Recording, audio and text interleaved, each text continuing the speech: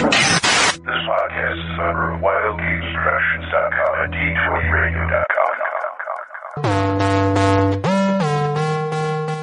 Products of your imagination.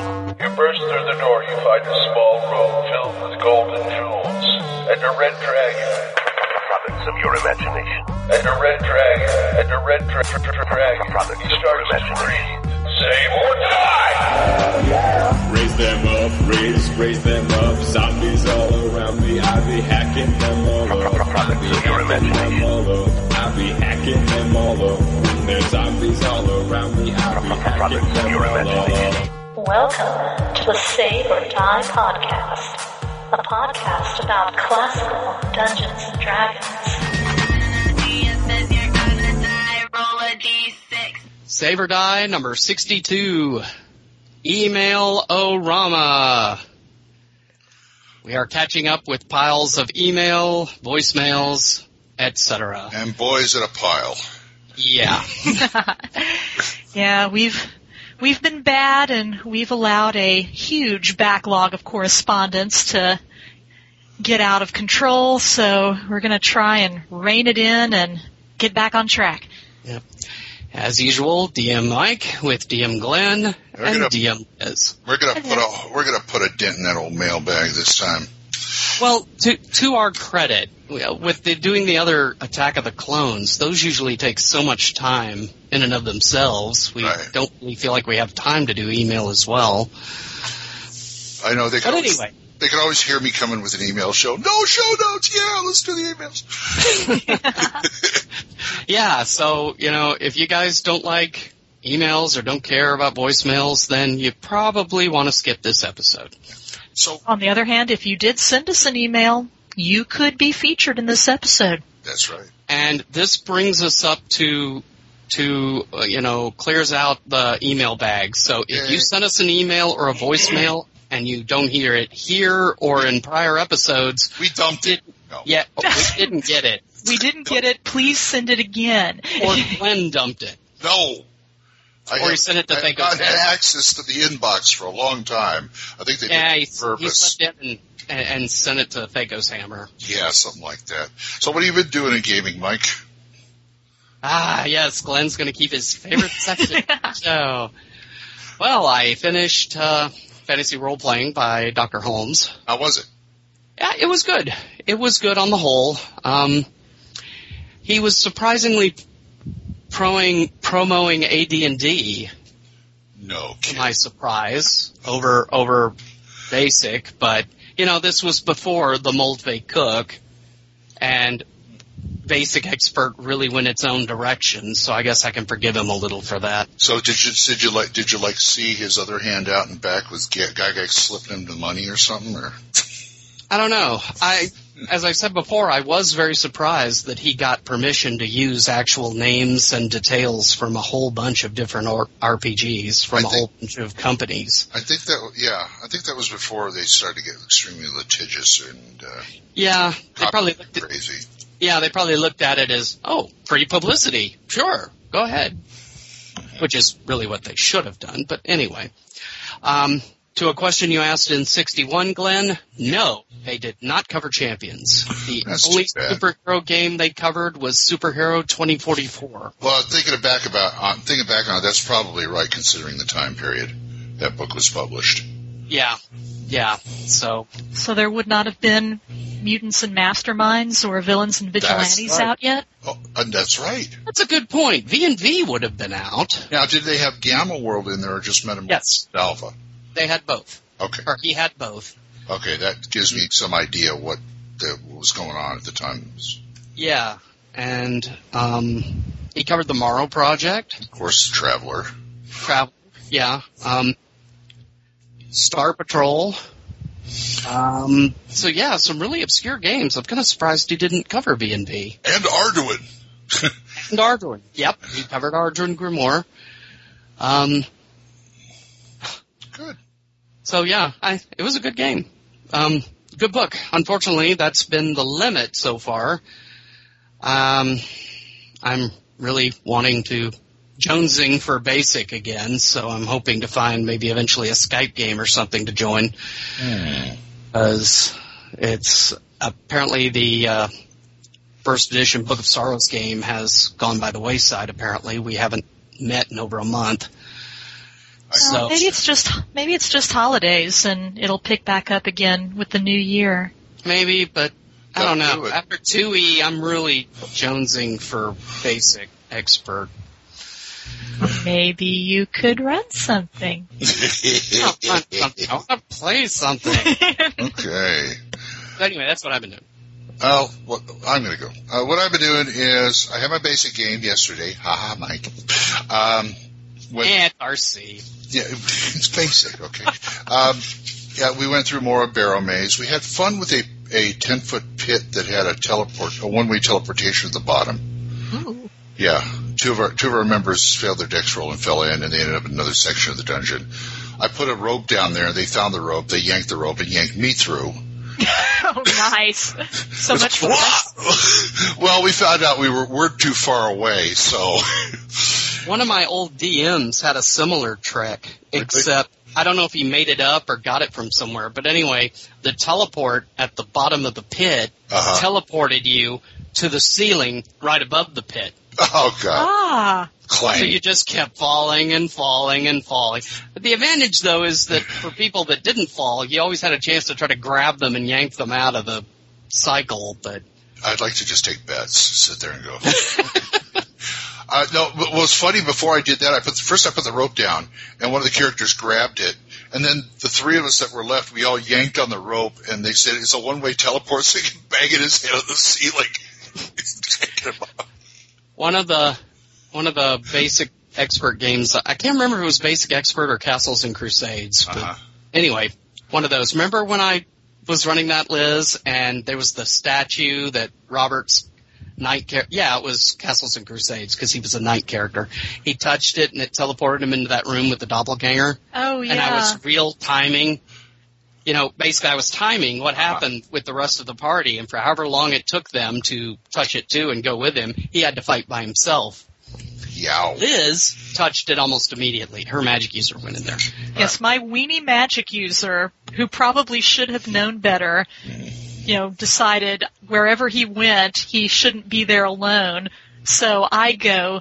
The other people with actual armor and weapons are basically dithering about, what should we do? What happens? What if it's a trap? Yeah, the elf fighter magic user, the dwarven fighter, and the human cleric thief are sitting there debating and debating and debating.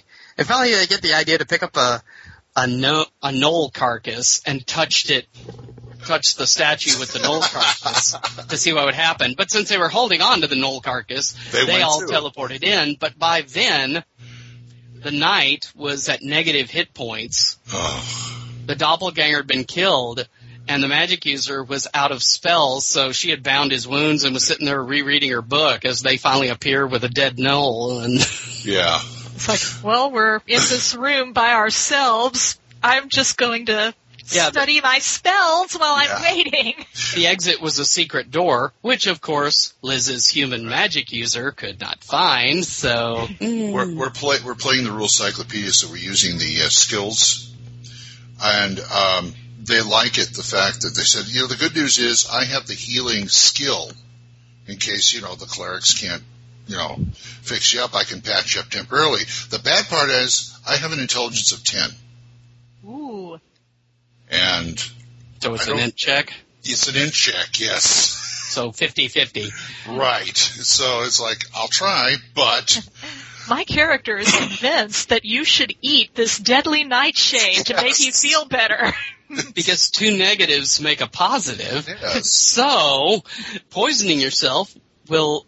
while wounded means that you'll come out a neck advantage. Yeah. Okay. What else happened? Oh, I also got, believe it or not, I got Dawn of the Emperors at Half Price Books for $6. Nice. Minus the box, but I got everything. Well, that's really all you need, unless you're doing it specifically as a collectible. No, it's a working collection. Yeah. And you get this, Mike, B4, got the Lost City. Mm-hmm. I opened it. It wasn't shrink wrapped. I opened it, but this thing is near mint. That's cool. Wow. And it's first printing.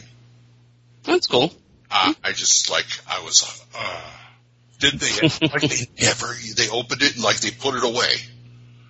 Which is probably what happened, which Yeah. is a pity. It had that new book smell. It was great. What is a new book smell exactly? It's the ink and, you know, how it's freshly printed and they just wrap it up. Crisp paper, yeah. It's paper, you go, oh, it's like a new car, you know? They just spritzed it with new book smell before sticking it on the shelf. Probably. And I'm going to be playing Savage Rose with my grandson. Anyway, how you doing, Liz? I'm doing fine, thank you. What have you been doing? Not a whole lot.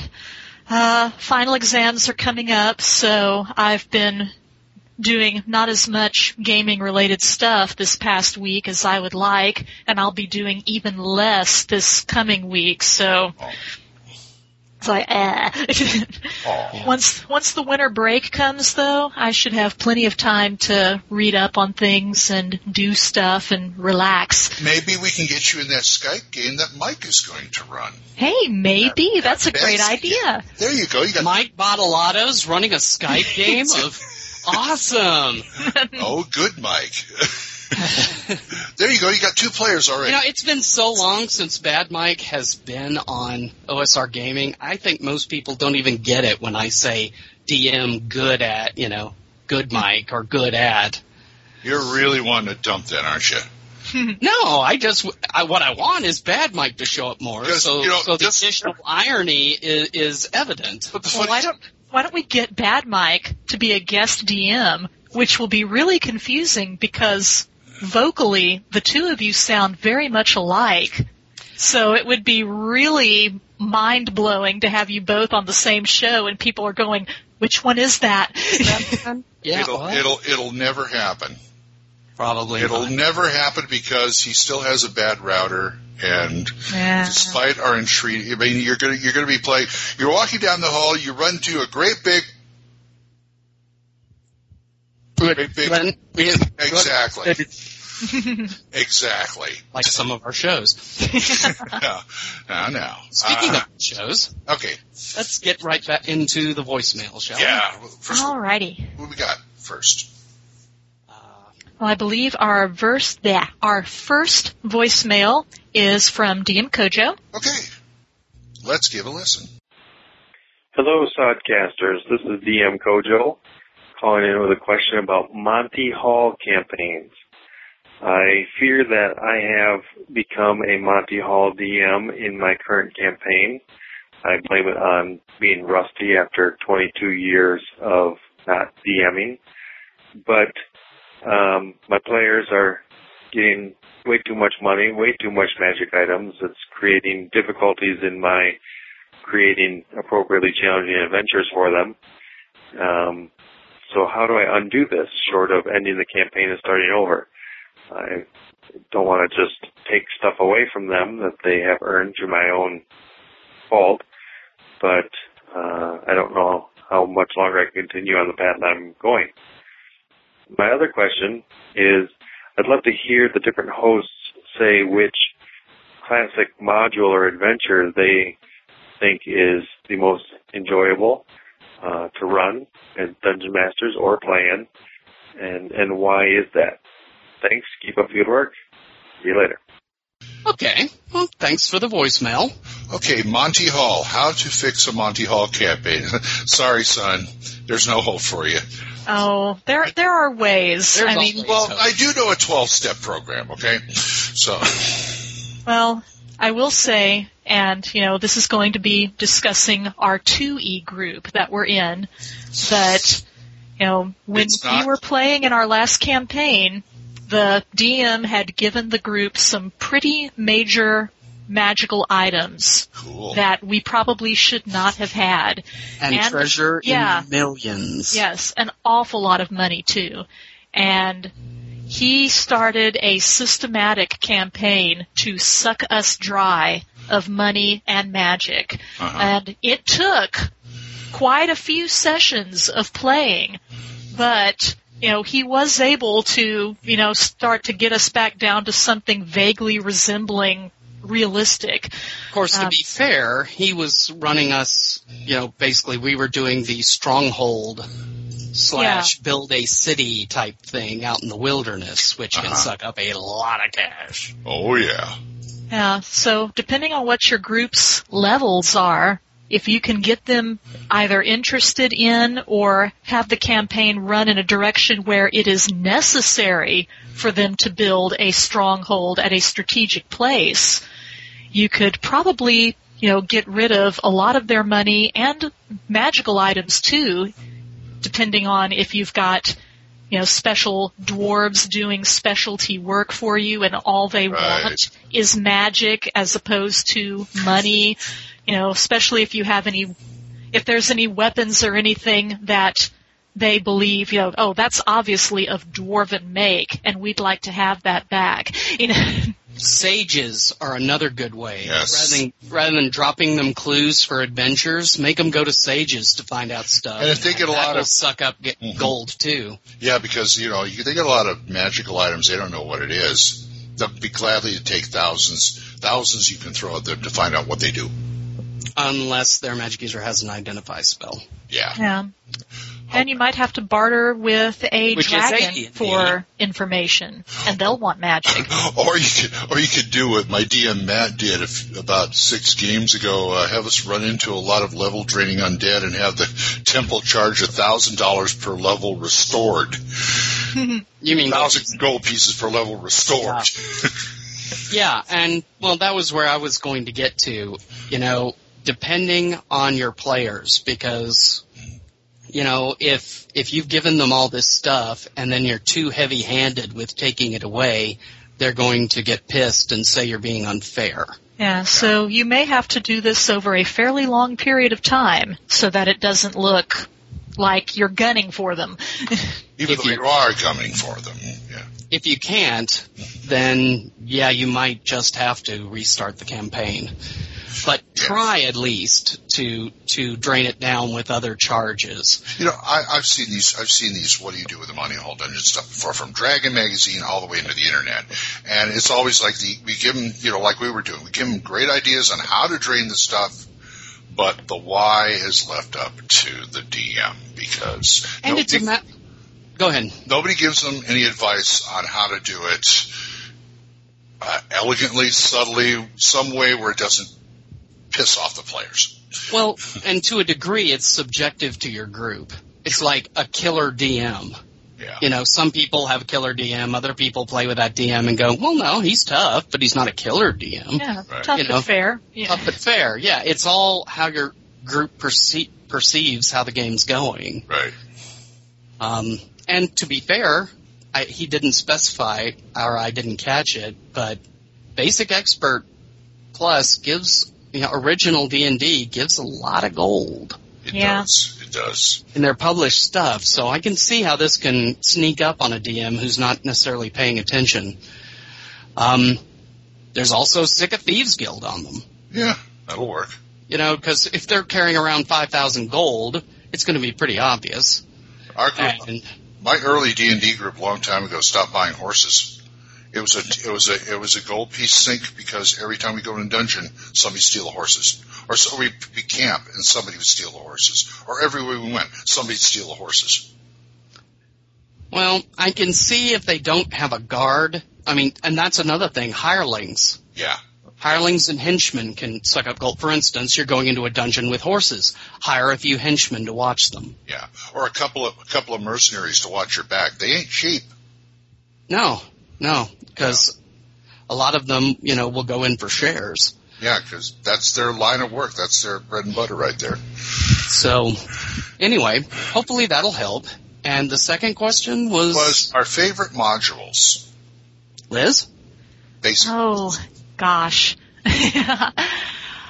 I don't know how to choose. I am going to go with... Roll a d12. No. I'm going to say that out of the stuff we've done, I love Judges Guild. I've said this before. They have that wild and woolly feel of early gaming where anything can happen, and you can literally run into anybody in the town. They're all those Wild West gold towns and stuff. So I really liked City State of the Invincible Overlord as a setting, but I suppose as an adventure, probably my favorite is still going to be Tegel Manor. It's goofy, and that's part of why I like it, but it's also dangerous too, and you've got some weird stuff going on. You can be in one room that's pretty tame for a first through third level character, and then you can very easily wander into another room that's got something that is way out of your league, and you need to get the crap out. Go from a arthritic kobold in the next room, a Balrog. Ah! Or you've got a bunch of skeletons playing poker in a room. Yeah. I like that. I like the two wraiths arguing over soup. Here, taste it. Does it taste all right? Okay, fine. I like the wraith who was teaching the class of zombies the proper garroting technique, and he was up there with a lectern, and all the zombies are in desks. Oh, yeah. Anyway, Glenn? Oh, mine? Okay. I want to say Keeping the Borderlands, only because I'm colored by the fact that I play in Bad Mike's game every year at North Texas RPG Con, and I have a blast at that game. Mm-hmm. With or without Liz. Preferably with Liz, because, she did the sword thing, and I was, totally impressed with that. I was pretty impressed, too. I did not expect to actually succeed at that. You really dominated that sword, and I loved it. And like that other girl who lost her character and took a henchman who turned out to be a better character than the one she had. Oh, yeah, the henchman. The henchman totally kicked ass. The henchman who turned into an adventurer. I love that. But I've got to say, my favorite one is a Judges Guild one, too. And I also offer the caveat that I've never played in it, because I never know anybody who ran it, or I never got a chance to run it. Is Glory Hole Dwarven Mine. I have never played that one either. It has the potential to be a real farce of a dungeon crawl, because you've got 4 or 5 factions, that's not including the player characters, in there for their reasons to be down there. And at the bottom, there's a demon. An old abandoned dwarf mine. Old dwarf mine where the dwarves found a buried demon. Where have I heard that before? It's a classic. But let me tell you, it's great. I mean, you got Thundar the Barbarian, that was it. Yeah, not the player characters. You've got the disgruntled human miners who were fired from the dwarves when the dwarves that happened because they wanted to close their mine. There's a faction of dwarves saying, okay, they're hiding something. There's stuff down there. We want it. Another faction. You've got this miner 49er and his daughter who are actually serial killers. Yeah, I was going to mention that. It's some of it's goofy, but then you've got the serial killers. And where did... I guess like you were saying, Liz, some things are goofy with Judges Guild, and then out of nowhere, what? Holy crap! Crap! Well, I say it. I don't get the Funhouse vibe like I do Tegel Manor, and Tegel Manor is fun. I'm gonna give it props for that. But this one is like you got too many. You can run into anybody or anything in there, not just the monsters, which makes it fun for me. Sounds kind of tiring DM-wise, but... Well, a lot of Judges Guild stuff, you've really got to be on your ball if you're going to DM it. Oh, yeah. How about you, Mike? There's too many Tegels, too many Judges Guild I like, so I'm going to totally avoid that. Tegels. No, Tegel is a big one. Except when the first level characters decide, hey, let's go into the tower first on the side. But anyway. Seemed tactically like a sound plan. And it did. That was the worst part. I couldn't go, you think that might be a really bad idea? Because on the face of it, it does make sense, except there's a lich in there. But, maybe he was sleeping. I did. Well, remember, I had you guys go in and you saw the alchemist lab of a great wizard, which seems like it's been being used recently. And hint. But anyway, I'll say I'm on a tie between B2 and B4. Okay. I have never actually run B4. I played in B4. I never finished it. Mm-hmm. But B4 strikes me as something that would make a great campaign all by itself. Yeah. It would require some work, and you'd have to have players who are okay with a campaign being a mega dungeon. But I think it would be a lot of fun. So I guess to run, I would like to run B4. To play in, I like B2. More fun for the DM on B4, huh? Yeah, if they're willing to do more work, or I'd be willing to do more work. It's hard actually to find players who are okay with an entire campaign being in a dungeon. Okay. Well, a lot of people are okay there. I've had trouble finding at least face-to-face groups of people who wanted to do that. Most of them want, I want a choice. I want, in a dungeon, but then I want wilderness, and I want extraplanar, and Yeah, well, I can get that way, too. It's like, I want a complete story, not just wandering around in a dungeon for all this time. Even though I'm doing that now in my basic game. Mm-hmm. But there's a story behind it, so, okay. And there's a story behind B4, too. Exactly. You got a goal. Yeah. Anyway. Thanks for the voicemail. Yeah, thanks, Kojo. All right. Our second voicemail is from Vic Shade. What a heck of a name. Hey, this is Vic Shade. I'm still listening to the episode about dragons. It's like episode 7. And you guys are talking about if the dragon was raised properly. I've always, as a GM and even as a player, I guess, gone on the premise that human beings have free will.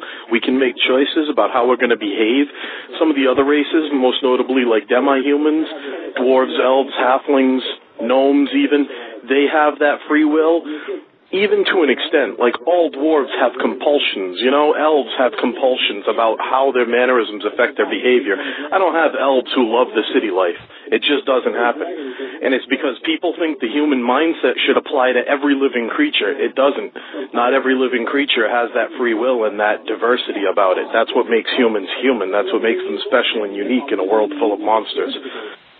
Things act the way that they act. It may not be the best solution. It's certainly not the only solution, but it's the one that I've always gone with. And I've already sent my email, so I'm nagging you on the phone now. Keep making awesome podcasts. Well, thanks, Shade. Thank you, Victor. Fair warning, everybody. This was almost the Vic Shade show. Yeah. There's going to be a lot of emails coming. Yeah. Well, it's an interesting idea about free will versus instinct or compulsions.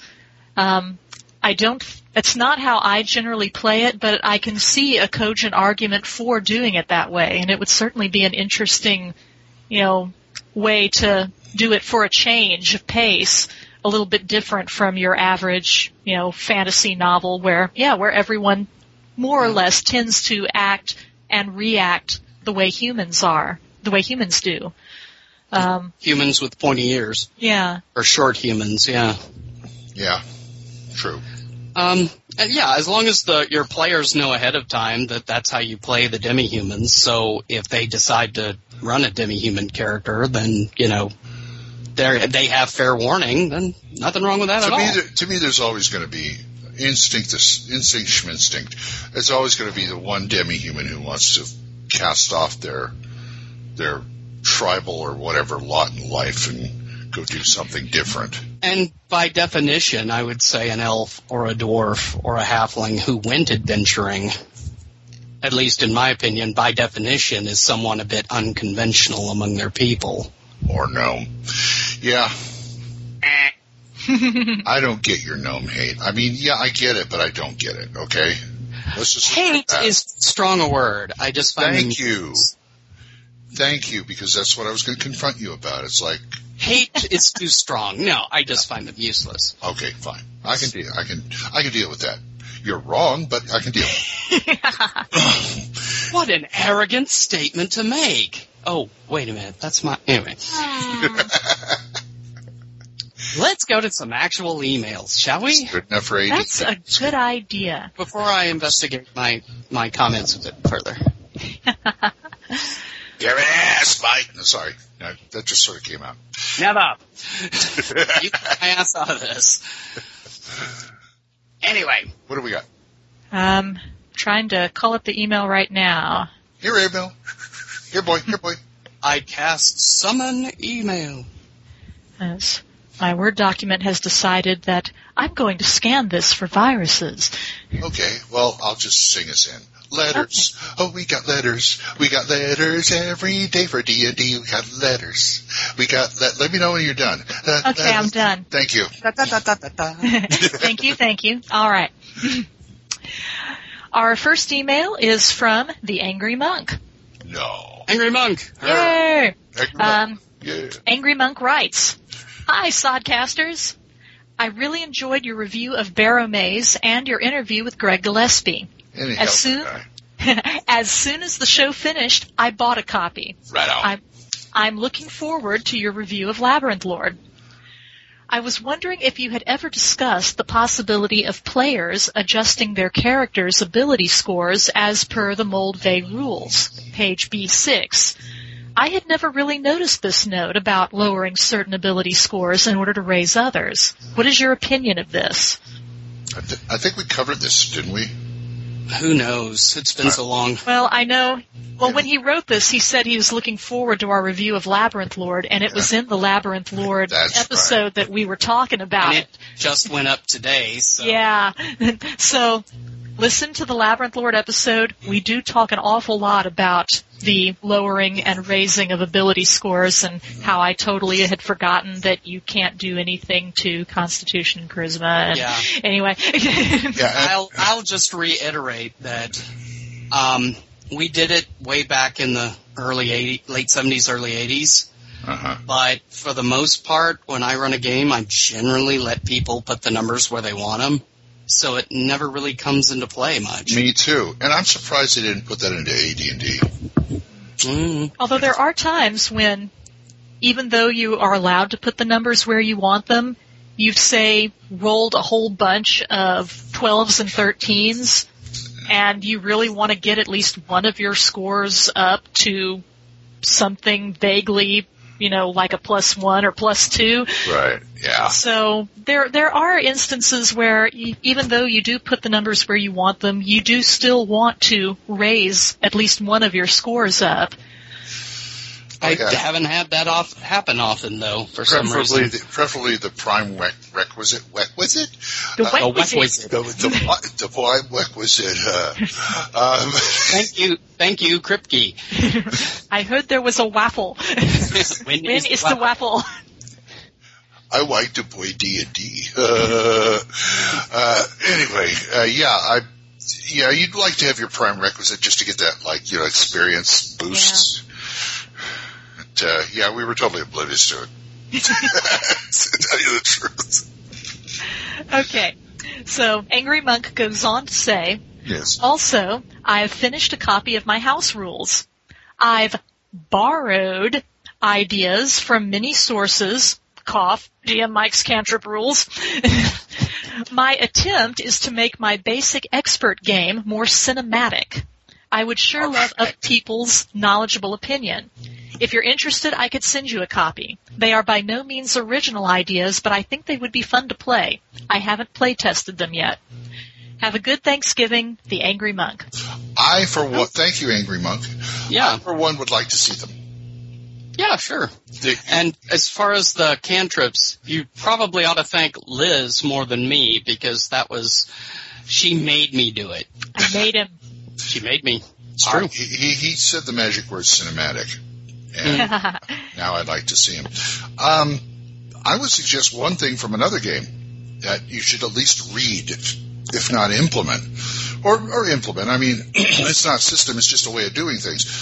If you can find yourself a copy of the old D6 Star Wars game from West End Games, read the main rule book, and it'll talk about starting a game in media res.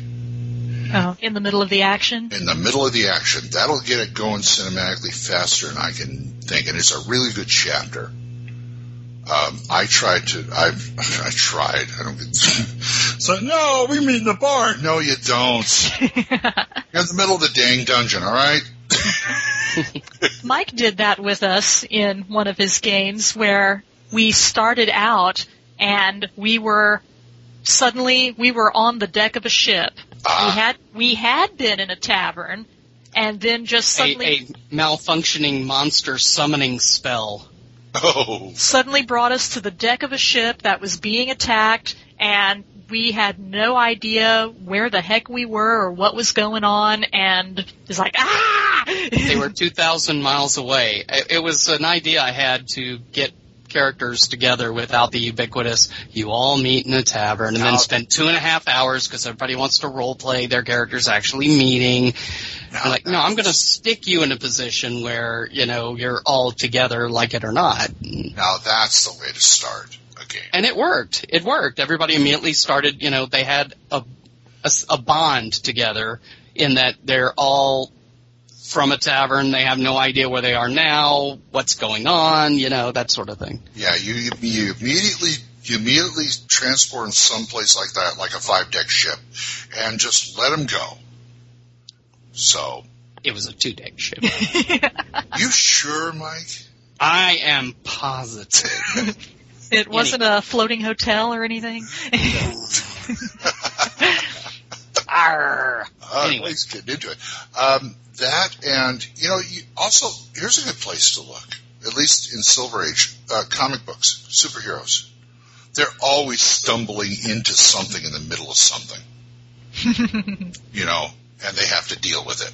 And if you don't want to deal with superheroes, a lot of the Savage Sword of Conan, the Warlord series, Red Sonja, some of them were cheesy, but others, let's face it, virtually every issue was try to get them into a new scenario. And, bound to have some good ideas there. And, it doesn't have, in Media Ray doesn't mean in the middle of combat all the time. It's more like, No. Okay, you guys are standing in front of the constabulary where you decided to go in and find out why they want to hire you. Now, unless anyone thinks that it's too ham-handed or arbitrary, read the beginning of some of the old classic modules, particularly tournament ones like the G series. You have to get them in real fast. Yes. You're in jail. You're told to do this or the king will have you executed. Yeah. Now, that's arbitrary. Yeah.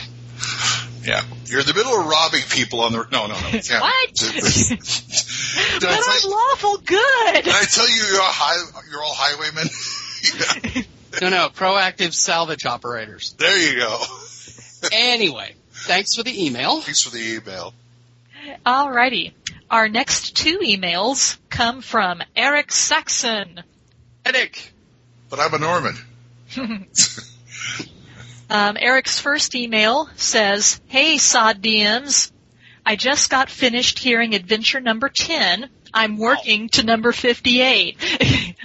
I heard adventure... Now you're working to 61. Yeah. I heard adventure number 8 in which you discussed blue dragons. I was a bit surprised that it didn't come up, that if blue dragons live in the desert, then a telltale sign of a blue dragon would be a lot of glass pools around their lairs. Electricity plus sand equals glass. Although I've usually used blues as sages in cities, as well as hermits in the desert, I've considered blue dragons as recluses, but not necessarily antisocial. And since blues are often sages, that means they need access to adventurers and their stories in order to have sage knowledge. So, having them in population centers, polymorphed as humans, always made sense to me. Best regards, Eric. P.S. Catching up to the most recent ones as time goes on. Maybe you'll get to the ones I'm in. Thanks for the email. Thank you, Eric. Yeah, that's something I didn't think of. On the other hand, if the blue is trying to keep his his lair private or even hidden, he would probably be smart enough to cover that up. Or deliberately make glass pools all over the place. Somewhere else. So you couldn't tell exactly where. Yeah. It's like, well, he's somewhere in this desert, but this desert is huge. Or set it up to a cave and make that cave a big trap. He's got this giant shop where he does blown glass figures. That would be... Or that, yeah. Yeah. But sages, yeah, learning from adventurers or travelers is a way of learning things, but, reading is another one as well. And reading is fundamental. Thank you. Perhaps they would need access to adventurers to purchase, tomes of magic and knowledge from them. True. I could see, and like he pointed out, that would be a time for the Blue, if they didn't live in a city, to at least occasionally travel there. Right. One of my favorite tropes to use in a game is where the characters have to go to this ordinarily big bad thing, bad guy, big bad animal, monster, dragon, for information. And just information. Where you don't know if they're going to give you the information or they're going to eat you. And even if they do give you the information, they're going to want big payment. Yep. Or you have to do them a favor or something like that. And it's like, what do we get if you do it? Well, I'll let you live if you do. You get to walk out of here. Yeah, exactly. But by the way, if you're looking to sink more gold from your PCs, there's another way. Yeah. Dragon Sages. Yeah. Okay, well, thanks for the email. Thank that you. One. Thank you very much. Who's that again? That was Eric Saxon. Thanks, Eric. And our next email from Eric, he starts off with, "Hey gang, I'm on Sodcast 15 now, and I'm listening to the discussion on bugbears. I think it would be interesting for you guys to read the Orcs of Thar Gazetteer. That way you would never expect bugbears or orcs to be easy pickings. Thar being a level 27 warrior orc who happens to be a devil swine werebore."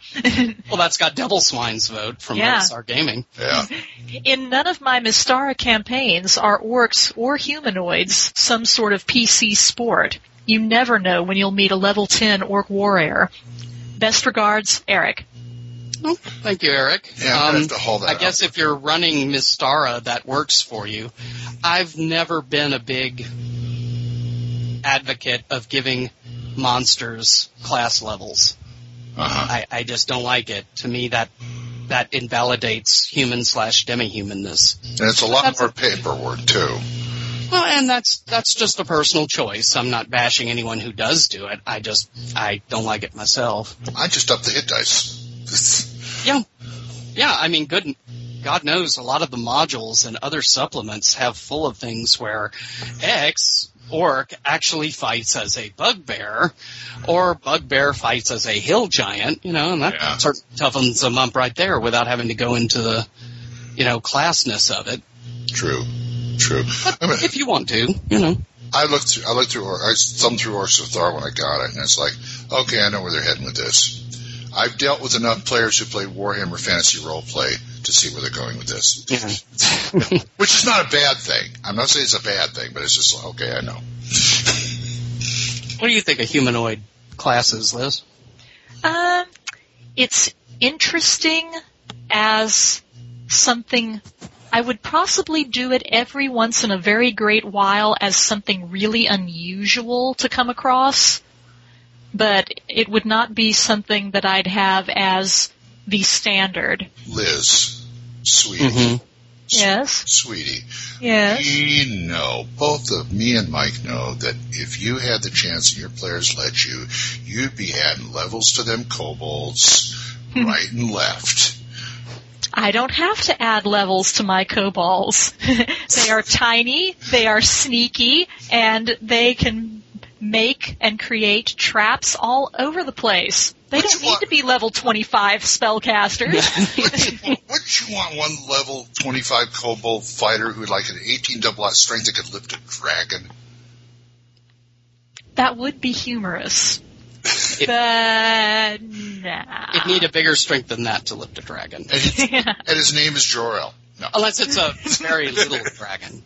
But anyway. Yeah. Okay, well, thanks for the email. That is certainly a way to keep your players guessing as far as humanoids, etc.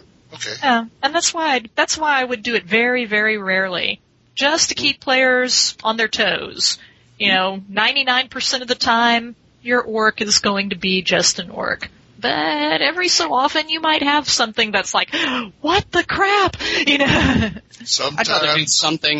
I'd rather do something instead like that orc is actually a polymorphed red dragon.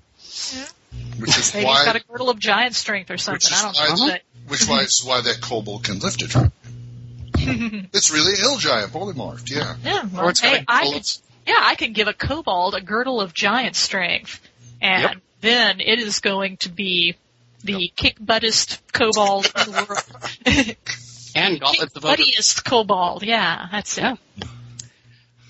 Okay. Okay, our next email is from Mothshade. Hi, Mothshade. Mothshade.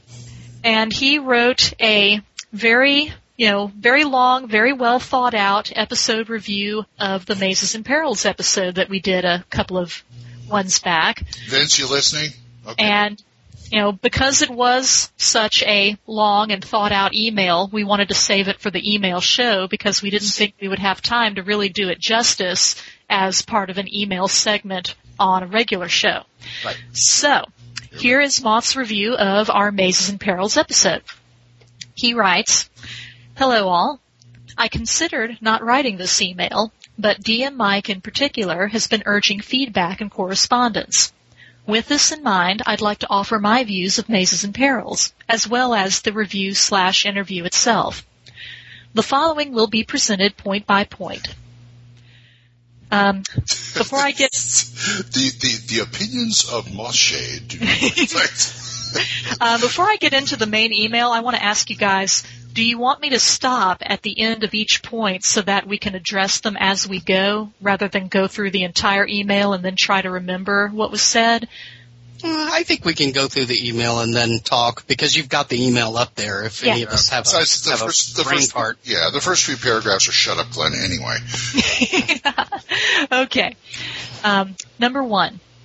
I was hoping Vince would be less confrontational during this segment, as the entire episode focused upon his work as a creator and not as a panel member or DM. As a gamer who may have an interest in Mazes and Perils, the attitude and comments of the creator come across as very off-putting. I don't need to hear about how he hates certain other rulebook contents. I don't need to hear about whiners and complainers, particularly since they form the ranks of players that might have an interest in this book. I simply do not see the point of antagonizing those who may be listening. The disdain comes across loud and clear. Not much else does. This is my honest impression for what little it may be worth. Doubtless, Vince could probably care less. As a side note, I honestly feel the reviewers could not be entirely forthcoming about their feedback. That is not a good thing to me. For the record, I agree very much with most of the feedback offered by Mike and Liz. Number 2, editing. The book needs more, a lot more. I can forgive a typo here and there, but not so much on every page. Am I picky? Yes, I am. But this is a product review. There are plenty of simple typos, but there are also words used in error. This leads easily to confusion. Yes, I am an adult and longtime gamer. I can interpret. But I shouldn't have to, not to this extent. Ignoring the rather repetitive nature of the text in places and the awkward sentence structures, the text flip-flops between tense and focus, often within a single sentence. This makes it difficult for me to read smoothly. Yes, me, a random gamer that owns and uses a lot of rulebooks. Number 3, content. I do appreciate the structure and order of the content. It is definitely easier to reference and follow than its inspiration. That one quality in itself is not enough for me to develop an interest in yet another book. On the opposite side of the coin, I would appreciate less of the writer's personal preferences in the presentation. I don't need to be told things are very simple. I don't need to be told what I, as a player, should or should not worry about.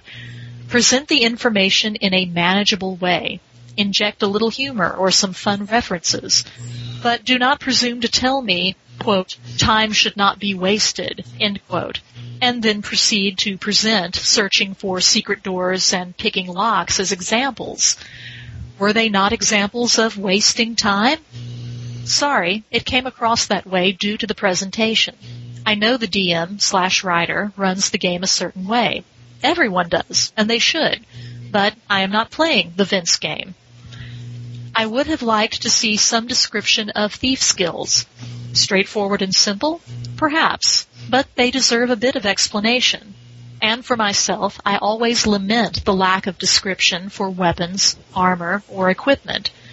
Perhaps this stems from the inclusion of every polearm in history within the AD&D Advanced Handbook. A Vulge? Why, that looks like, but I digress. My cleric is using a Lucerne hammer. Yeah, I was guilty of that too. Yeah, getting me too. Well, it's a hammer, right? They can use hammers. Well, whatever Lucerne does with it, that's his business, you know. Yeah. Anyway, continuing on. In a game like this, wording can be a bane or a boon.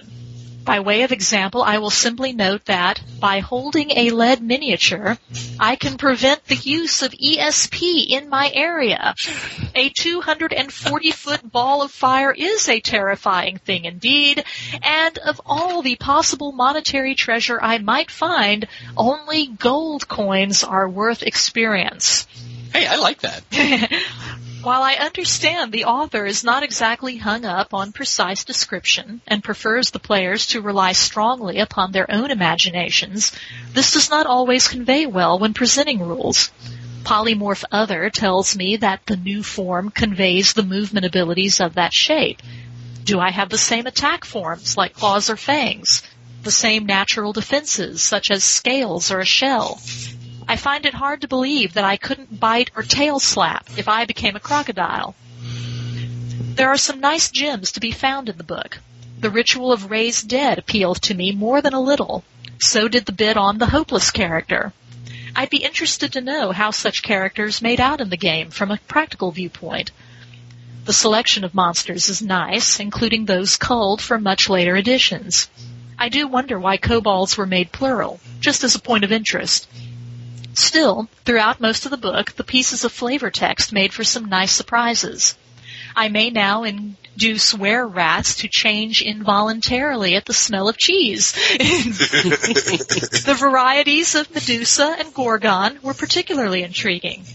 The section on magic items was satisfactory, but only just. A new item or two would not have gone unappreciated. Number 4, layout. Not all of the tables and charts work for me, and some are difficult to read. Missile weapon ranges is one example of a chart that could have been spaced better, and where weapons are listed that I cannot find in Ye Old General Store. The optional rule boxes vex me in particular. The text does not always fit without being cut off, and at least 2 different fonts are being used. Otherwise, the fonts are clear and easy to read. The illustrations actually illustrate a point or feature of the space where they are located. I appreciate that. How did I do that? Accident, I'm sure. Yeah. Number 5, conclusion. Overall, the book is a decent clone of the Holmes rules, and I find no real fault with the intent of the project. It gives me just about everything I feel I need to participate in the game, but just barely, as long as I am willing to put some serious work into the effort. I feel Mazes and Perils could benefit from the following. Line-by-line editing. There are a lot of typos and simple errors that could be cleaned up to make the presentation far better, and it is a shame that such an extensive effort has to be marred by their inclusion. A more neutral tone of presentation. I'd like to see the writer's personal feelings as a less pervasive presence in the text, except, of course, where flavor text is concerned. A few more new or unique concepts, as I feel this is where the book really shines. I know this is a retro clone, but it also benefits from quite a few non-retro ideas. Consistency, particularly in font and chart structure, also with an eye towards spacing. If I have offended, it was not my intent. I am critical only because I feel the subject material stands up to hard scrutiny. Best wishes, DM Mothshade, David A. Hill. Thank you, David. Yeah. And no, I think that was, very well presented. Yeah, now I can speak freely because I got out of there relatively unscathed. So I was waiting for something like, what the hell's up with the artwork?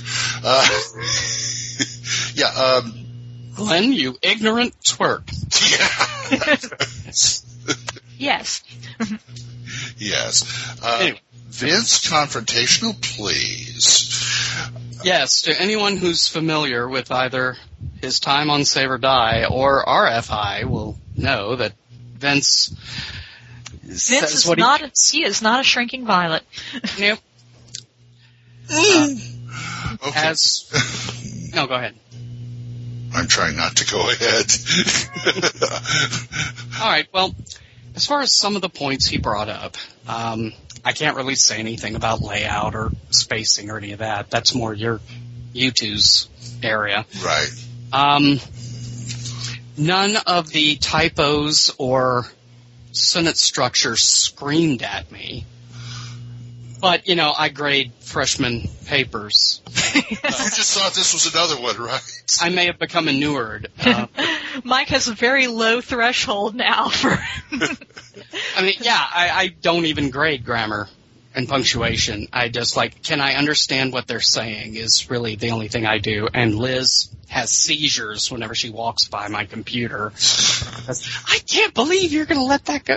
I'm not teaching English, love. I'm teaching history. You mean you'll take a paper written in leet speak? If I can understand it. Okay. If I can't understand it, then no. Okay. As for explanations, well, if you remember that was kind of a problem I had too, but Vince mentioned he was writing this for current gamers. He's not writing it for new people. He's writing it for D&D players. So all I can think of is he just assumes you'll already know it. Yeah. I personally think that might not be the best choice in the world because I think, we should always hope that new players are going to be. But, it's a way of doing a game. True. I do think I did not catch that there were weapons that were in the missile ranges that weren't in the Yale General Store. That probably is just a typo that needs fixing. Right. I'll let Liz talk about the layout. Well, as Mothshade says, he also likes the structure and order, which was something that we all had thought was a very strong point of the book, especially compared to the original Holmes booklet. Yeah.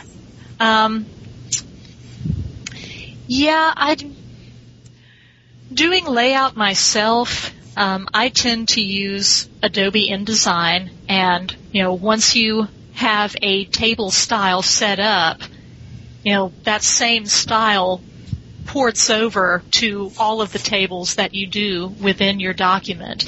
I believe that Vince said that he was using Microsoft Word and inserting tables through Word, and that probably has something to do with why the tables sometimes do not, look completely the same. You can do a lot in Word with tables and including clip art, but it's a big difference between using Microsoft Word and making tables and using Adobe InDesign. And I don't mean to sound like a design snob, but I probably do anyway, and I apologize. But question for both of you: did either one of you notice the change in fonts? I did not, but I wasn't looking for it. I saw mostly it looked like the Holmes font. There may have been like a table or a title or so that was kind of funky, but I usually chalk that up to the PDF because there's a lot. Like I've got a PDF printed out of the Rule Cyclopedia here, and there's once in a while it goes and puts a different font in where you expect it to be the way it was in the book. So I chalk it up to okay, you didn't embed that font very well or something like that. Okay. And Liz, I know we're layout people, And it still shocks me to this day that people use Word for layout. Yeah, I mean, if that's all you have, you have to work with what you have. I understand that, but I mean, you go to OpenOffice, LibreOffice, but what I'm saying is, Word. If you have a choice, use a layout program, Quark, InDesign, something like that. I mean, Word can do a lot, but it's still no substitute for a layout program, as far as I'm concerned. I said, okay, off soapbox. Sorry. Yeah. But yeah, in summary, I would think that Vince made Mazes and Perils for people who are already Holmes fans. Yeah.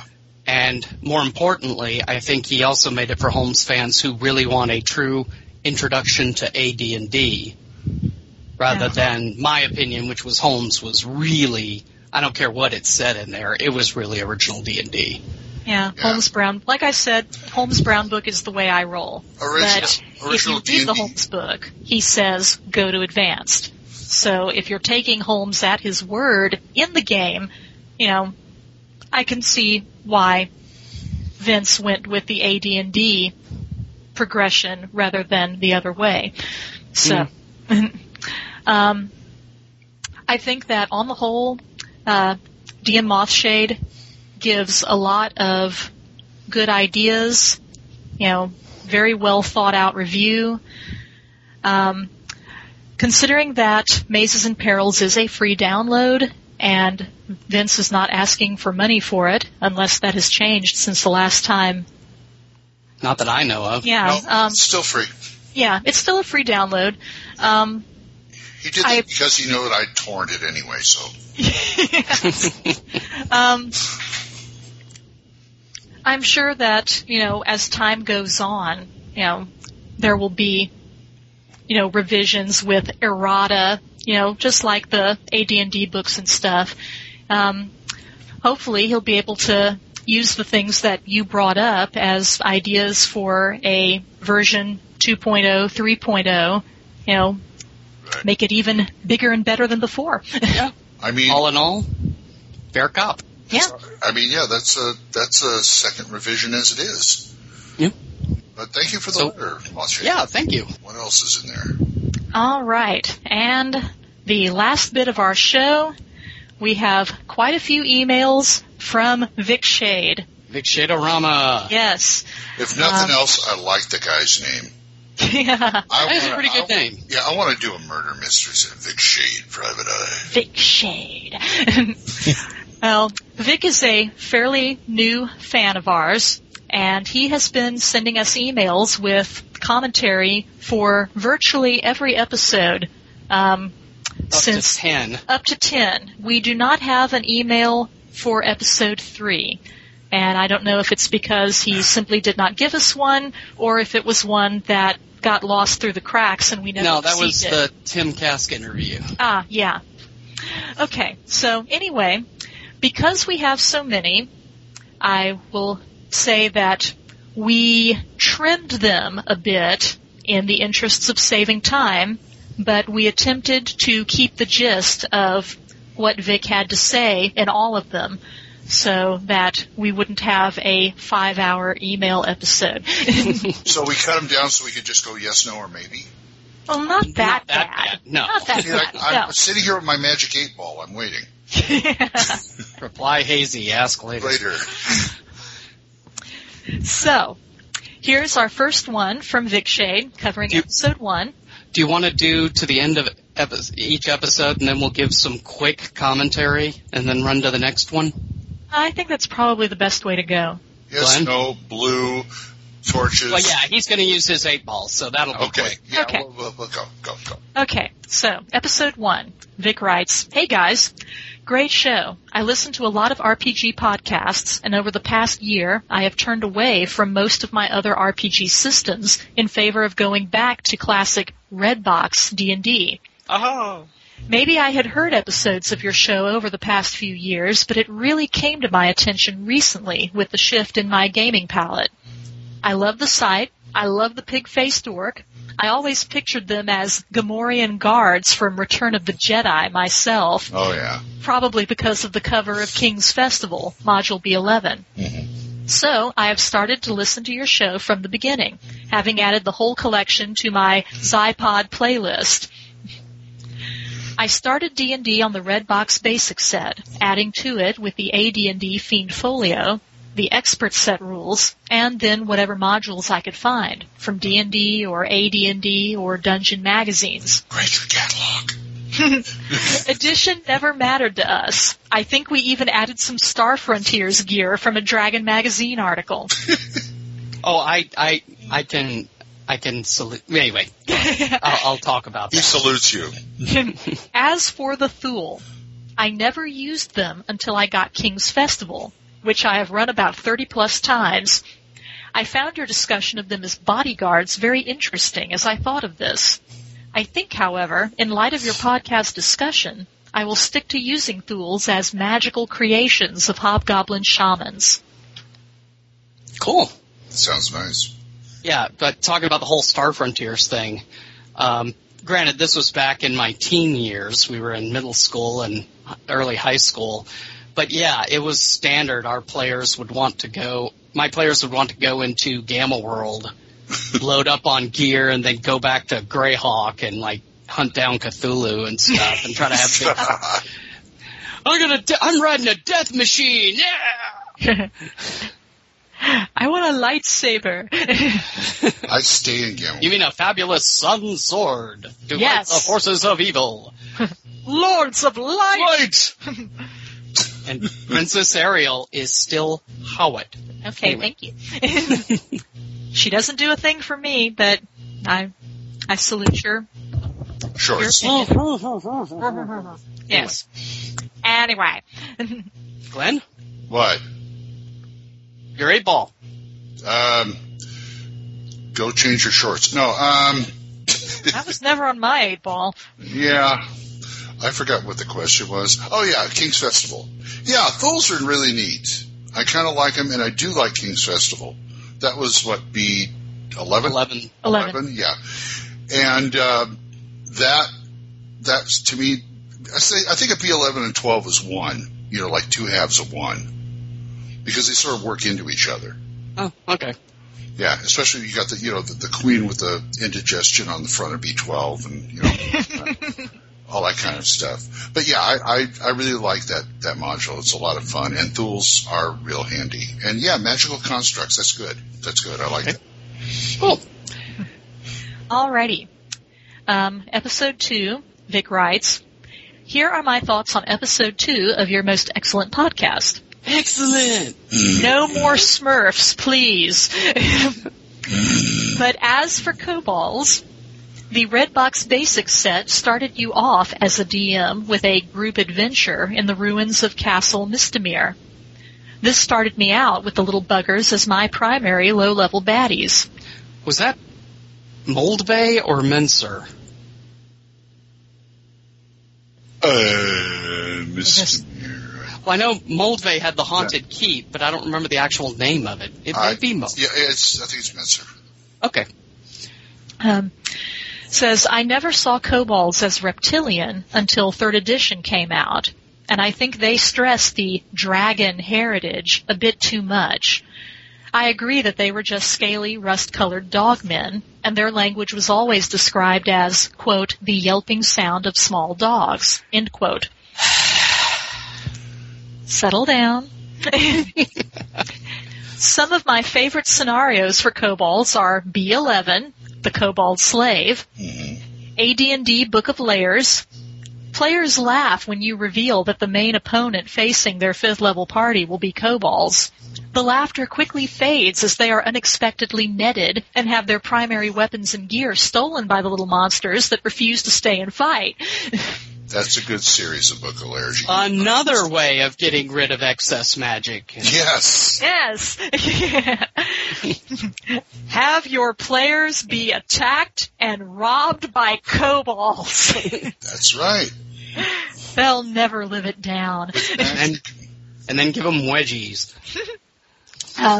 Dungeon 51, Bandits of Bunglewood, fighter-trained kobolds, and added the Shrunken Dungeon twist.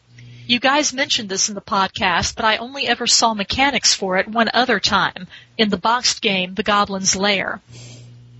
Not familiar with that. Yeah. I think that's one of the black box when it came out. Like, you knew easy Challenger stuff. Yeah, you knew Easy to Master Dungeons and Dragons. They had like 3 other box sets you can buy as like mega everything in here, including the munchies, that kind of thing. Yeah. Okay. Yeah, you can do a lot with kobolds. Talking to me about kobolds, you're preaching to the choir. But the puppy choir. I'm of the opinion that now that kobolds have gotten a raise in their status in the game, pretty much. I would really like to go back to Warhammer Fantasy Roleplay and import the Snotlings to be under the kobolds. Yeah. That's the real little bugger pest roach type goblinoid in the land. You work on that and let it gel. Yeah. Thank you. Moving right along. Episode 4. Vic Shade writes, I must say I'm a fan of D20, but due to the infectious problem of players thinking the answer for every situation is somewhere on their character sheet, I have gone back to running classic D&D. Good for you. I figure if there is less on their sheet to ponder over, they might be more likely to take in their surroundings and look for solutions in their environment. Well said. Yes, I think when your players start saying, what if I, rather than it says on my sheet, then you know you're doing something right. And while D20 is a big center of that, I wouldn't say it's the only system. But anyway. Right. As far as classic D&D combat, I use the phases of a round from the Mincer Red Box set and Rules Cyclopedia. And although I try to remember to ask what players are doing in a round, I typically only do it on the first round of a combat. Then things just kind of fall into place after that as the group faces off against different opponents. And I do like morale rules. When something critical happens, like leader death or fireball massacre, and free attacks at +2 if your opponent breaks into a flat-out run. When I use NPC groups, I pre-stat one whole group on index cards. I use name, class level, AC, attack, and personality trait and goals. I keep a half dozen ready at any time and make new groups to replace the ones I have used or leveling up old groups for a surprise return. Right. Alignments and goals vary, and those goals might not work with the player's goals. And I have had evil groups aid the PCs, as well as lawful groups come into conflict with the PCs because they will brook no interference in their goals. Yeah, definitely. The simpler your game rules get, the more likely your players are going to be to think outside of the box instead of, being trapped in what do the rules say my character can do. And you start to see a little bit of that creep beginning with 2nd edition AD&D with the non-weapon proficiencies. And Mike has talked about this quite a lot over the episodes as we've gone on. But cheese making. It's like, well, I want to hunt. Do you have hunting as a skill? No, but I'm a fighter and I have a longbow. If I see an animal, I can shoot it. Yes, but you don't have hunting, so you're going to have a negative 30% modifier or something. Well, yeah, or really silly stuff like, can you hunt? Well, I have tracking. Yes, but can you hunt? Well, can I not track the animal until I find it, then shoot it? No, because you do not have hunting. Exactly. Which was like we at Thaco's Hammer, Brian and I, we hammer the optional thing into the ground. Yeah. It's everything is optional. Okay? And common sense should prevail. Yeah. Exactly. So, yeah. I can see that.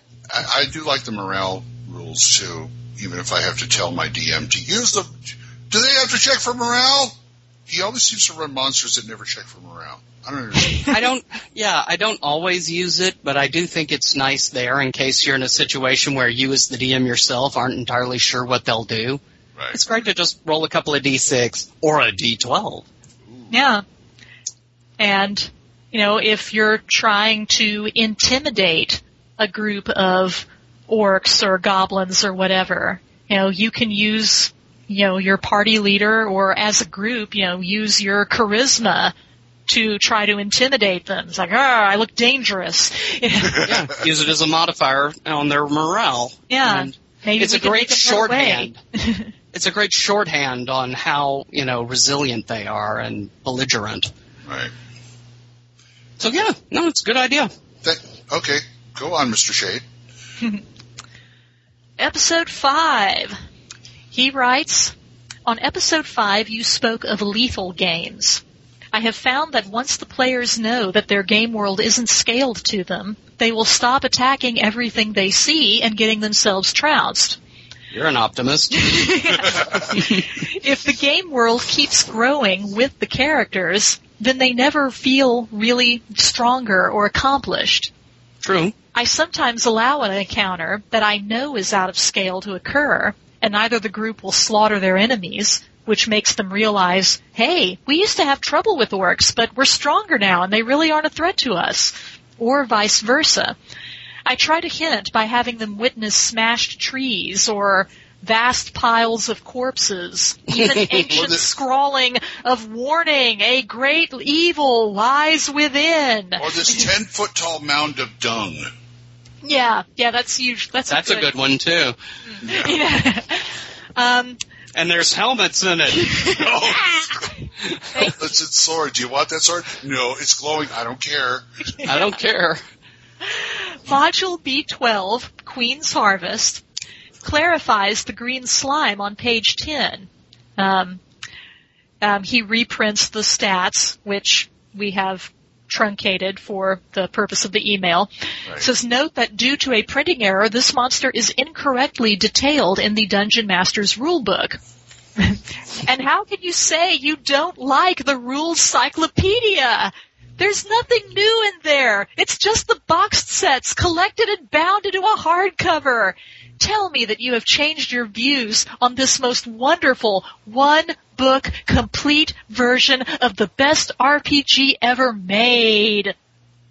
No. Vic, stop sucking up to me.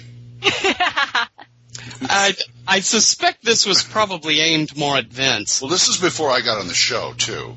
Yeah, yes. Vince was notorious for being a rules cyclopedia hater. Oh, hell yes. I personally could care less about the rules cyclopedia one way or the other. Yeah. I don't hate it. I just never could understand that, we talked about Menser, but we didn't talk about the rules cyclopedia.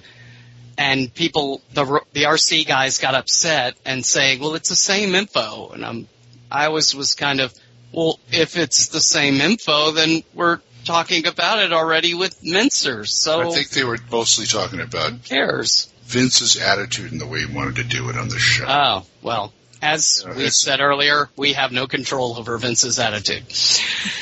Except for not having him on the show. No, did I say that? I'm sorry. You should. But no, I've always liked the idea of non-scaled encounters because I think that's a lost art to a lot of gamers, particularly D&D players of current editions. I'd love to open the monster section, just close my eyes and point my finger. Yeah. And, okay, learn the skill of when to run away. That is a skill, too, in these games. Mm-hmm. Yes, you have to learn when to hold them, learn when to fold them. Get out of my head. Yes. I'm just thinking that. Know when to walk away, know when to run. That's... Yes, indeed. Oh, yeah. Go on, Mr. Shade. Enlighten us. Anyway, okay. Going on to his thoughts on Episode 6, Vic Shade writes... Enlighten us? Really? Really? Anyway. Episode 6, Vic Shade writes, I have found that the magic user in the party always ends up getting all the gear that no one else could afford. Mm-hmm. Yes. Part of the reason that low-level adventurers tend to put up with a one-shot let's sleep now party member is because they often bankroll the expedition. That is, until they get powerful enough to start creating new spells and magic items. Then they're always broke. By the way, another good way of getting rid of gold. Yes. Yes. By the way, Gem in the Scroll Tube was a common trick in the half-dozen groups that I gamed with over the years. Yay! At last, other people. Yeah. I knew that was pretty common in the groups I was in, but ever since we moved up here, it's like I've almost never found anyone who's done the rock in the scroll case with a continual light on it. Anyway, he goes on to say, people shouldn't be looking for plot holes in your dungeon. That is just ridiculous. The orcs are here because they're setting up closer to town. The elves are here to kill the orcs and have just finished resting up in the room they're encountered in. As long as any reason they are here can be thought up, let it fly. And the players say that it isn't realistic enough, tell them their magic items don't work anymore, for the same reason. Thundar was the best ever. You guys rock. Keep at it. Yeah. Why, oh, why she followed the fly? Perhaps she'll die. Just shut up about it. She's in the dungeon. Yeah. I see his point. My only debate would be is that works really well if you're an experienced DM or you have a lot of imagination. Newer DMs, if their players are going, well, why? How does this not make sense? I could see them being kind of caught flat-footed. Well, I would say, and this is something that you have taught me watching you DM. If the players question something and you do not have an immediate answer for them, then just nod and say, yes, that is strange, isn't it? And just keep going and let them wonder. With a smug smile. Gotta have the smug smile. Yes, and you can come up with a reason later on down the road. You don't have to explain yourself to them immediately. Give them something to think about. I thought he said taco. Yeah. And best of all, when they're trying to figure it out, they may come up with an idea that you hadn't thought of and go, yeah, that's a good idea. I'm going to use that. And you use it, and they're happy because they think they thought of it, and you're happy because you figured something out. And 9 times out of 10, that's better than what I thought. Yeah. Yeah, so. Like, I don't even want to think of how many times I have personally thought I figured out something in one of Mike's adventures, and he probably just took it from me pondering the options in game. No, you don't want to know. Yeah. Anyway, episode 7. If you are going to take out a party member without letting him know that he has even been taken out, you just have him enter the fight on round 3 or 4 and say he awoke, beaten and left for dead, and track the party here, arriving just after his doppelganger attacked. Easy fix, and the player finding out he wasn't unfairly killed off after all. Mm-hmm. Now, to remind everybody, that's when we were talking about the problems of role-playing doppelgangers. Yeah. When they ambush a character. Without alerting the entire group of players that something is going on by calling the guy away to talk with him, and everyone's going, what's going on? Or worse, Bob comes back and acts normal, but now the DM is running Bob rather than Joe, whose character it is. You have a lot of notes passing back and forth that everybody's supposed to think is like, oh yeah, nothing's happening here. Nothing to see. Yeah. Anyway, he goes on to say, your interview with Gene Wells caught me off guard, but I'm glad I listened to it. I know Silver Princess well, and it was her version that I first ran. I know you guys don't do any D20 stuff, but that adventure was a turning point in the game, and my group isn't likely to have forgotten, even though it was over 6 years ago that I ran it. Yeah, sorry, I didn't edit that right. He was talking about running Palace of the Silver Princess in, I guess, 3 or Pathfinder or something. He says, I have used spell point systems before.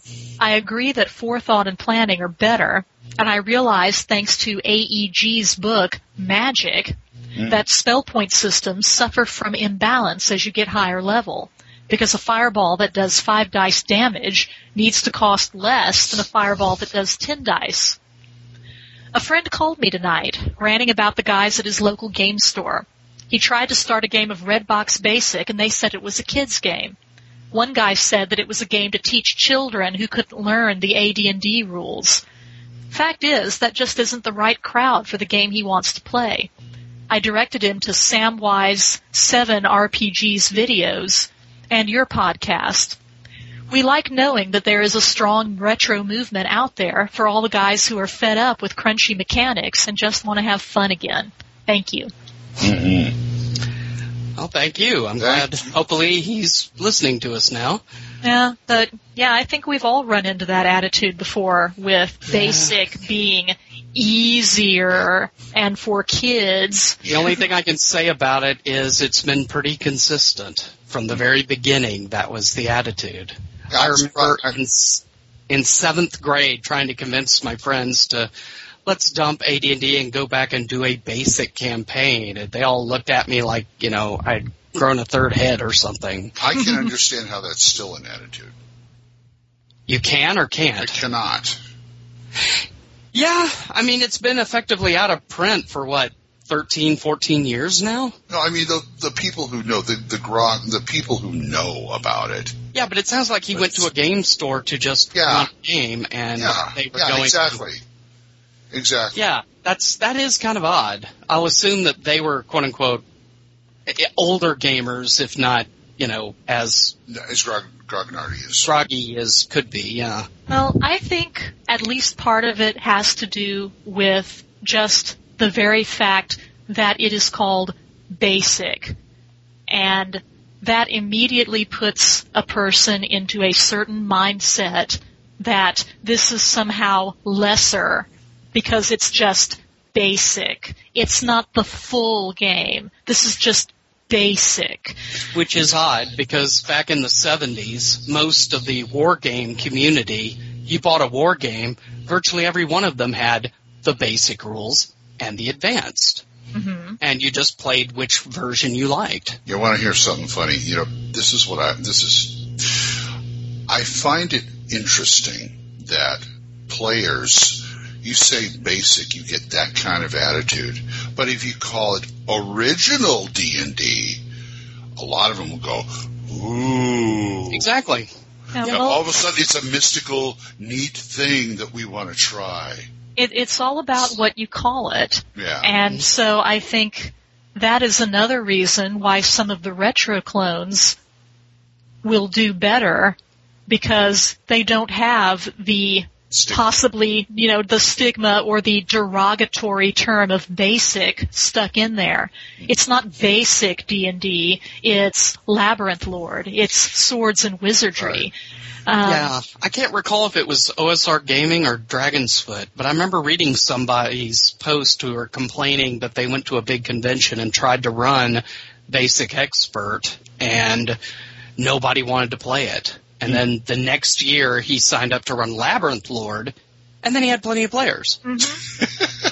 Yeah, it's almost the exact same game, but... Well, it's marketing. Branding. Yeah, it's branding. And, what is wrong with society today? Dang it, no. Why, back in our day, they didn't brand... But if you think about it, original D&D is even older than Basic, but... Oh, yeah. It's all of a sudden it's the Holy Grail, Mm-hmm. Well, doing graphic design and all of the courses that I've taken recently, it is, it's so much more than just doing layouts and, putting together pleasing images for people. Right. It's very, very, tightly meshed with advertising and marketing. Because you're visually selling a product, right? And so I think I've gotten a much better Understanding? Of, how you can use certain words or even just certain typefaces to make someone feel differently about something. You can take the exact same word and put it in 5 different typefaces, and depending on the look of the typeface, that word can have a different connotation in your brain. Just because of, you're creating a feel of context. So, I think it's all about the naming.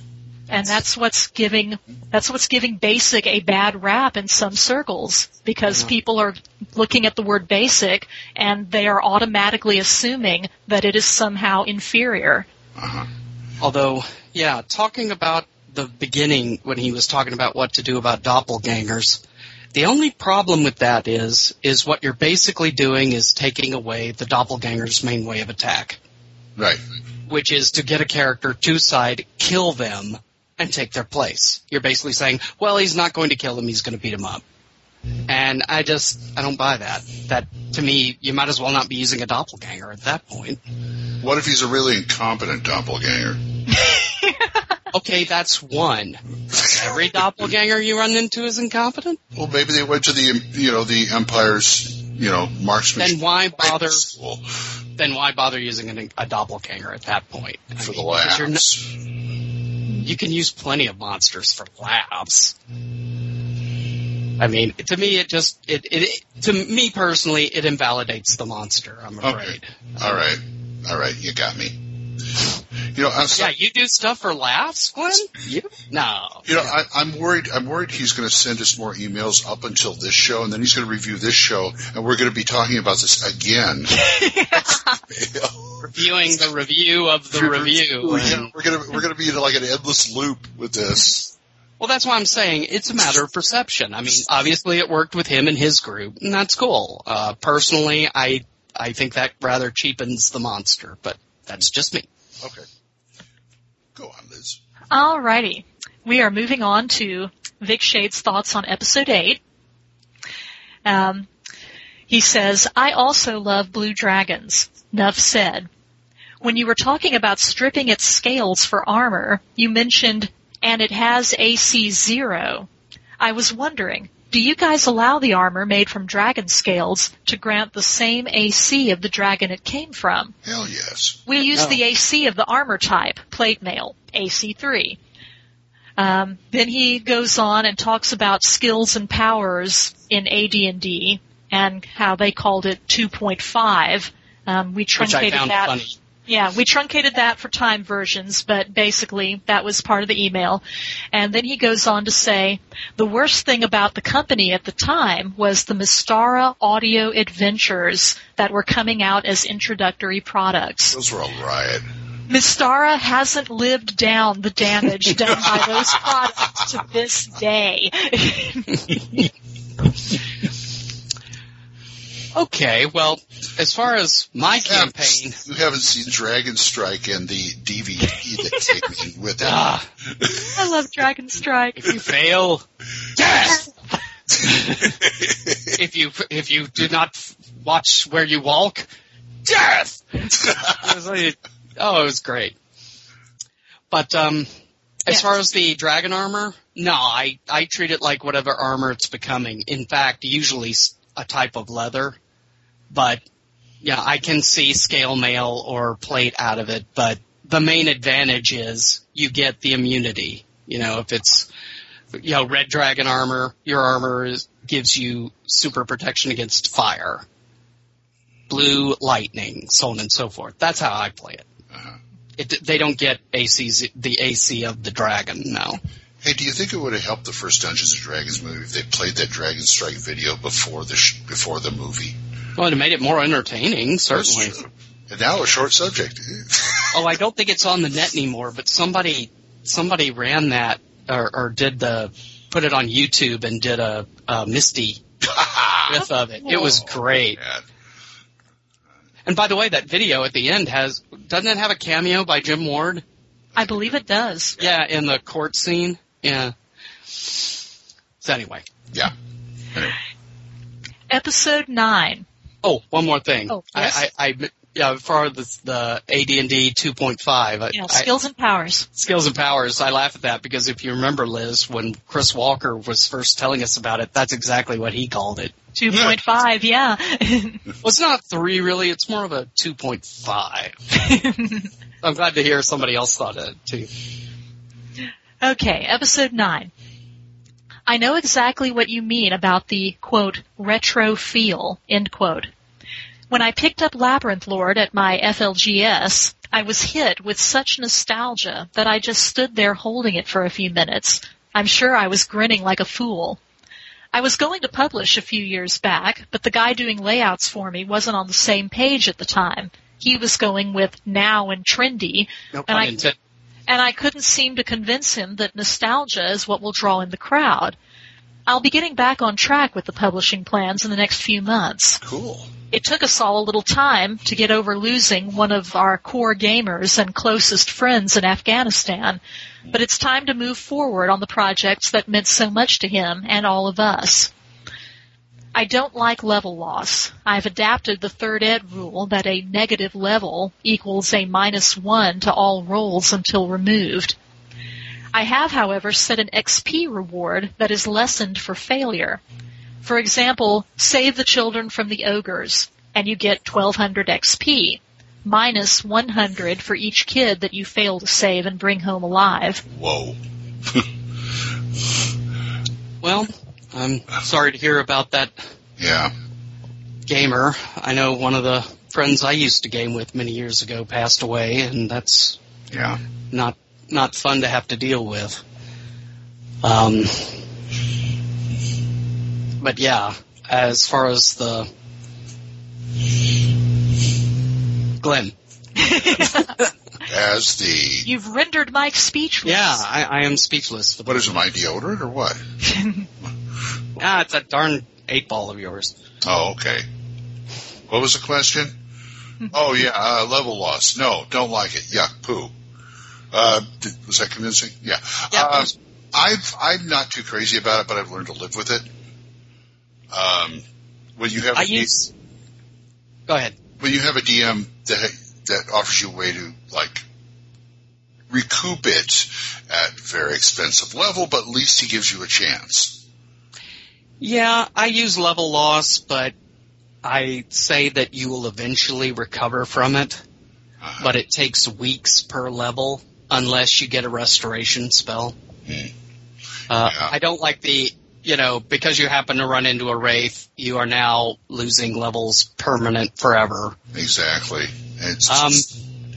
My only comment as far as the save the children from the ogre, he was saying that, what was it, a 1,400? 1,200. 1,200 XP award minus 100 for each child not rescued. Right.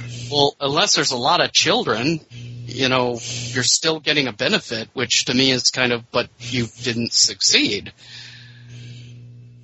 Still, I guess you killed the ogre, theoretically, or defeated them, so I guess that it would be a partial success. You managed to save some of the children, and so you should get some kind of reward for doing what you did, but you wouldn't get the full reward. Right. But unless there are 12 children. Well, there might be. What if it's a village or something? I know quite a few DMs who do something like that. I mean, look at Bad Mike when we were playing Keep.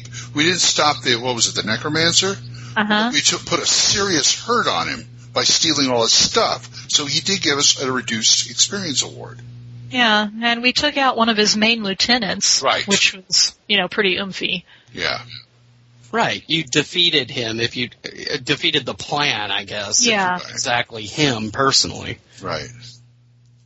Yeah, so I believe in a reduced experience for that kind of thing. You give them some people, what was it, either Corey or Full On over at Thickest Hammer said they give experience for failure because you're learning something. Yeah, I remember that. Yeah. It's an interesting idea.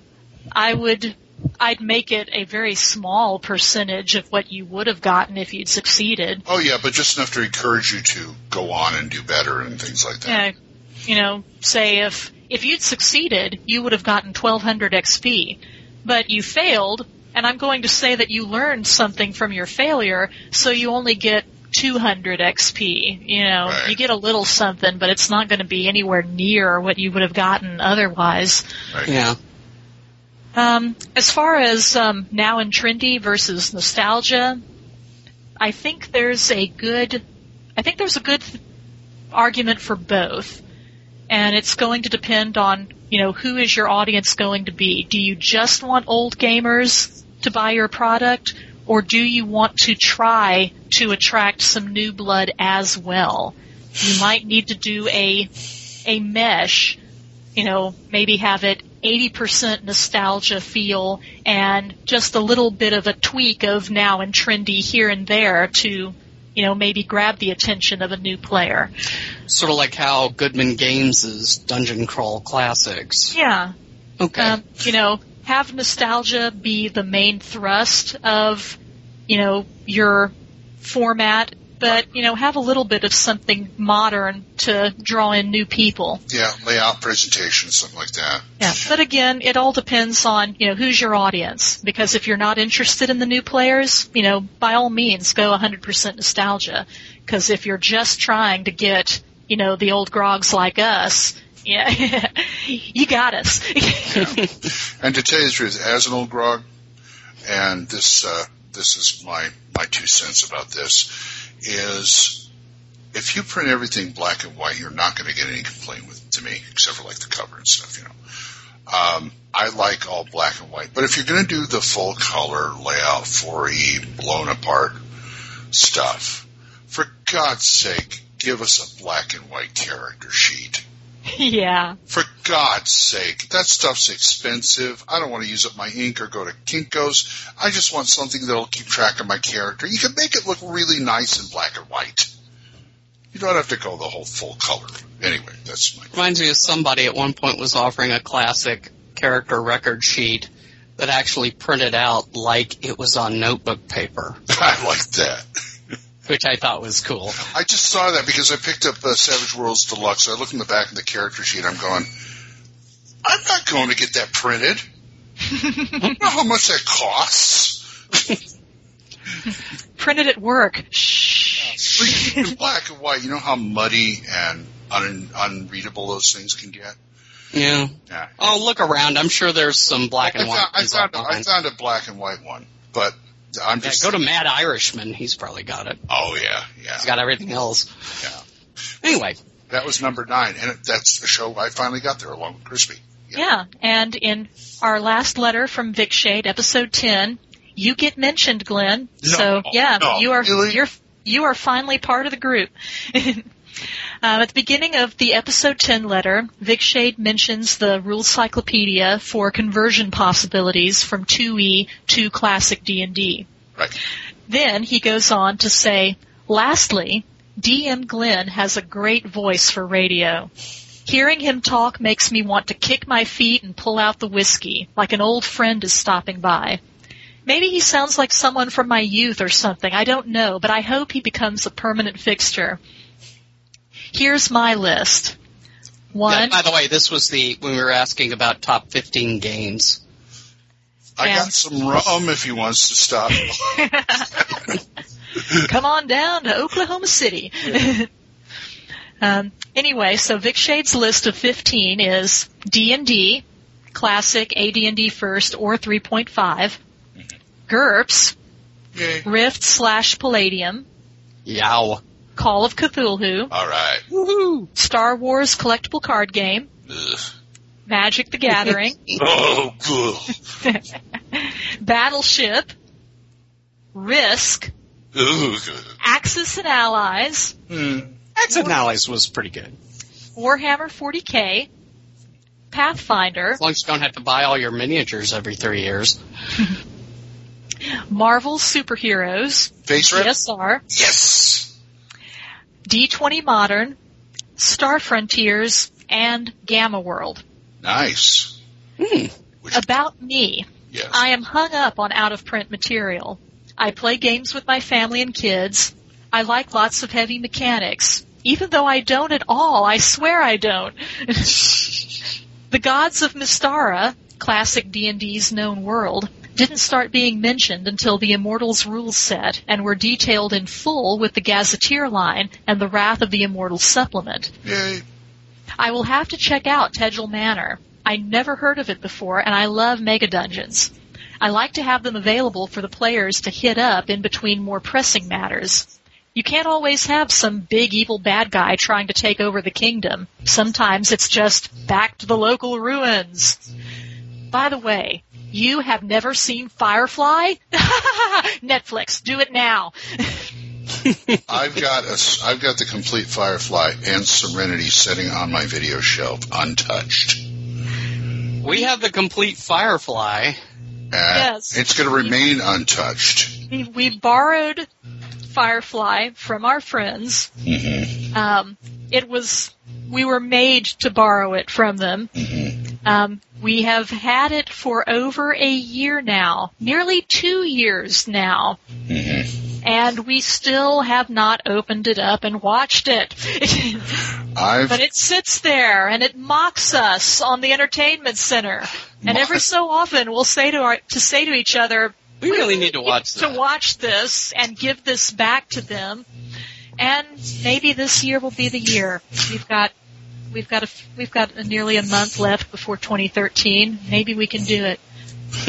Well, I've got Firefly and Serenity sitting on my shelf. My friend Don gave them to me. I don't know why. But they're sitting there unless somebody else wants to pull them down and watch them. They're going to sit there and sit there and sit there because other than the Avengers, I have no use for Joss Whedon, as I've said before. Like, I like his stuff. You know, I enjoyed Dr. Horrible, and okay, I may soften on that too. So it's like I enjoyed Dr. Horrible. I enjoyed the Avengers. I did not watch Buffy regularly, but every so often I'd watch an episode, and it was generally pretty good. I can't stand little teenage girls who kick butt, and that's his thing. That's a lot of fandom, actually. I know. To me, it's a little bit more. It borders on the those kind of guys. And that's from the creepy old guy of Save or Die podcast. What, is Storky on here now? No, he's the other creepy old guy. But, I mean, I never really got into Buffy. You know, every once in a while I'd watch one. But, you know, on the whole, most of what I have seen of Joss Whedon's, I've liked. So I figure once I ever, you know, start watching Firefly, I will probably enjoy it. I just have to sit down and do it. Okay. I'm sorry. Let me backtrack on Joss Whedon. It's not just the teenage girls kicking butt. It's the angst.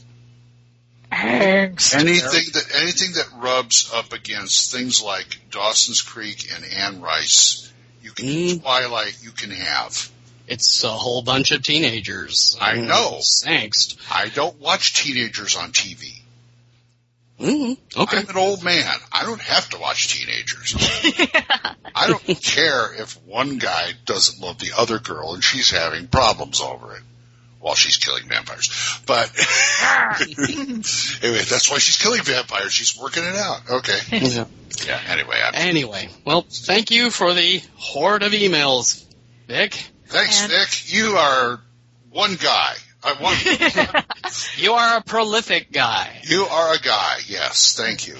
Well, hopefully, now that we have caught up, we'll be able to, you know, as he writes in, we'll be able to include an email with every show or two so we won't have the Vic show. Yeah. Well, we're very sorry that we had to wait so long to get to your stuff. Well, except unless something weird happens, we're probably only looking at one more Attack of the Clones for Dark Dungeons coming up. Oh, good. I got a copy. So we should have more time to cover emails in episodes. Oh, and look for... go ahead. I was just going to say thank you to everyone who wrote to us. Yeah, thanks. And called in. Yes, we want more of you to write to us, even if it means we have to do more email episodes because we can't keep up. That is a problem that we would love to have. SaberDiePodcast@gmail.com. Yes. And the phone number? Blah, blah, blah, blah, blah. Which is a grand tradition started by Vince. It's on the announcement. It's on our website. You can find it there. And That's right. Go to our website. And a totally unrelated announcement.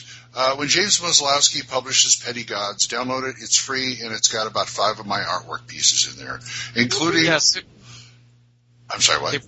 It was made in the tradition of the old Judges Guild. For the Unknown Gods. Yes, and I did Old Snicker, the God of Insults, who looks very familiar. Yes, it does very small deities over very unusual things. You'll recognize that hockey puck. Anyway, and on that tragic, awkward note... It's time to go. It's time to go! How are you headed down the road, Liz? I am headed down the road with a horde of kobolds. One of them is wearing a girdle of giant strength and is carrying me over his head with one clawed hand. Woohoo! Glenn? I'm heading on the road, my arm around Vic Shade with a glass of rum in my hands, talking about how great this show is. And me in particular. Well, and I'm staggering down the road, checking the mailbag, making absolutely sure we finally caught up. Yes. And that makes the end for episode 62. Yes. Hope y'all had fun. Okay. Good night, everybody. Bye.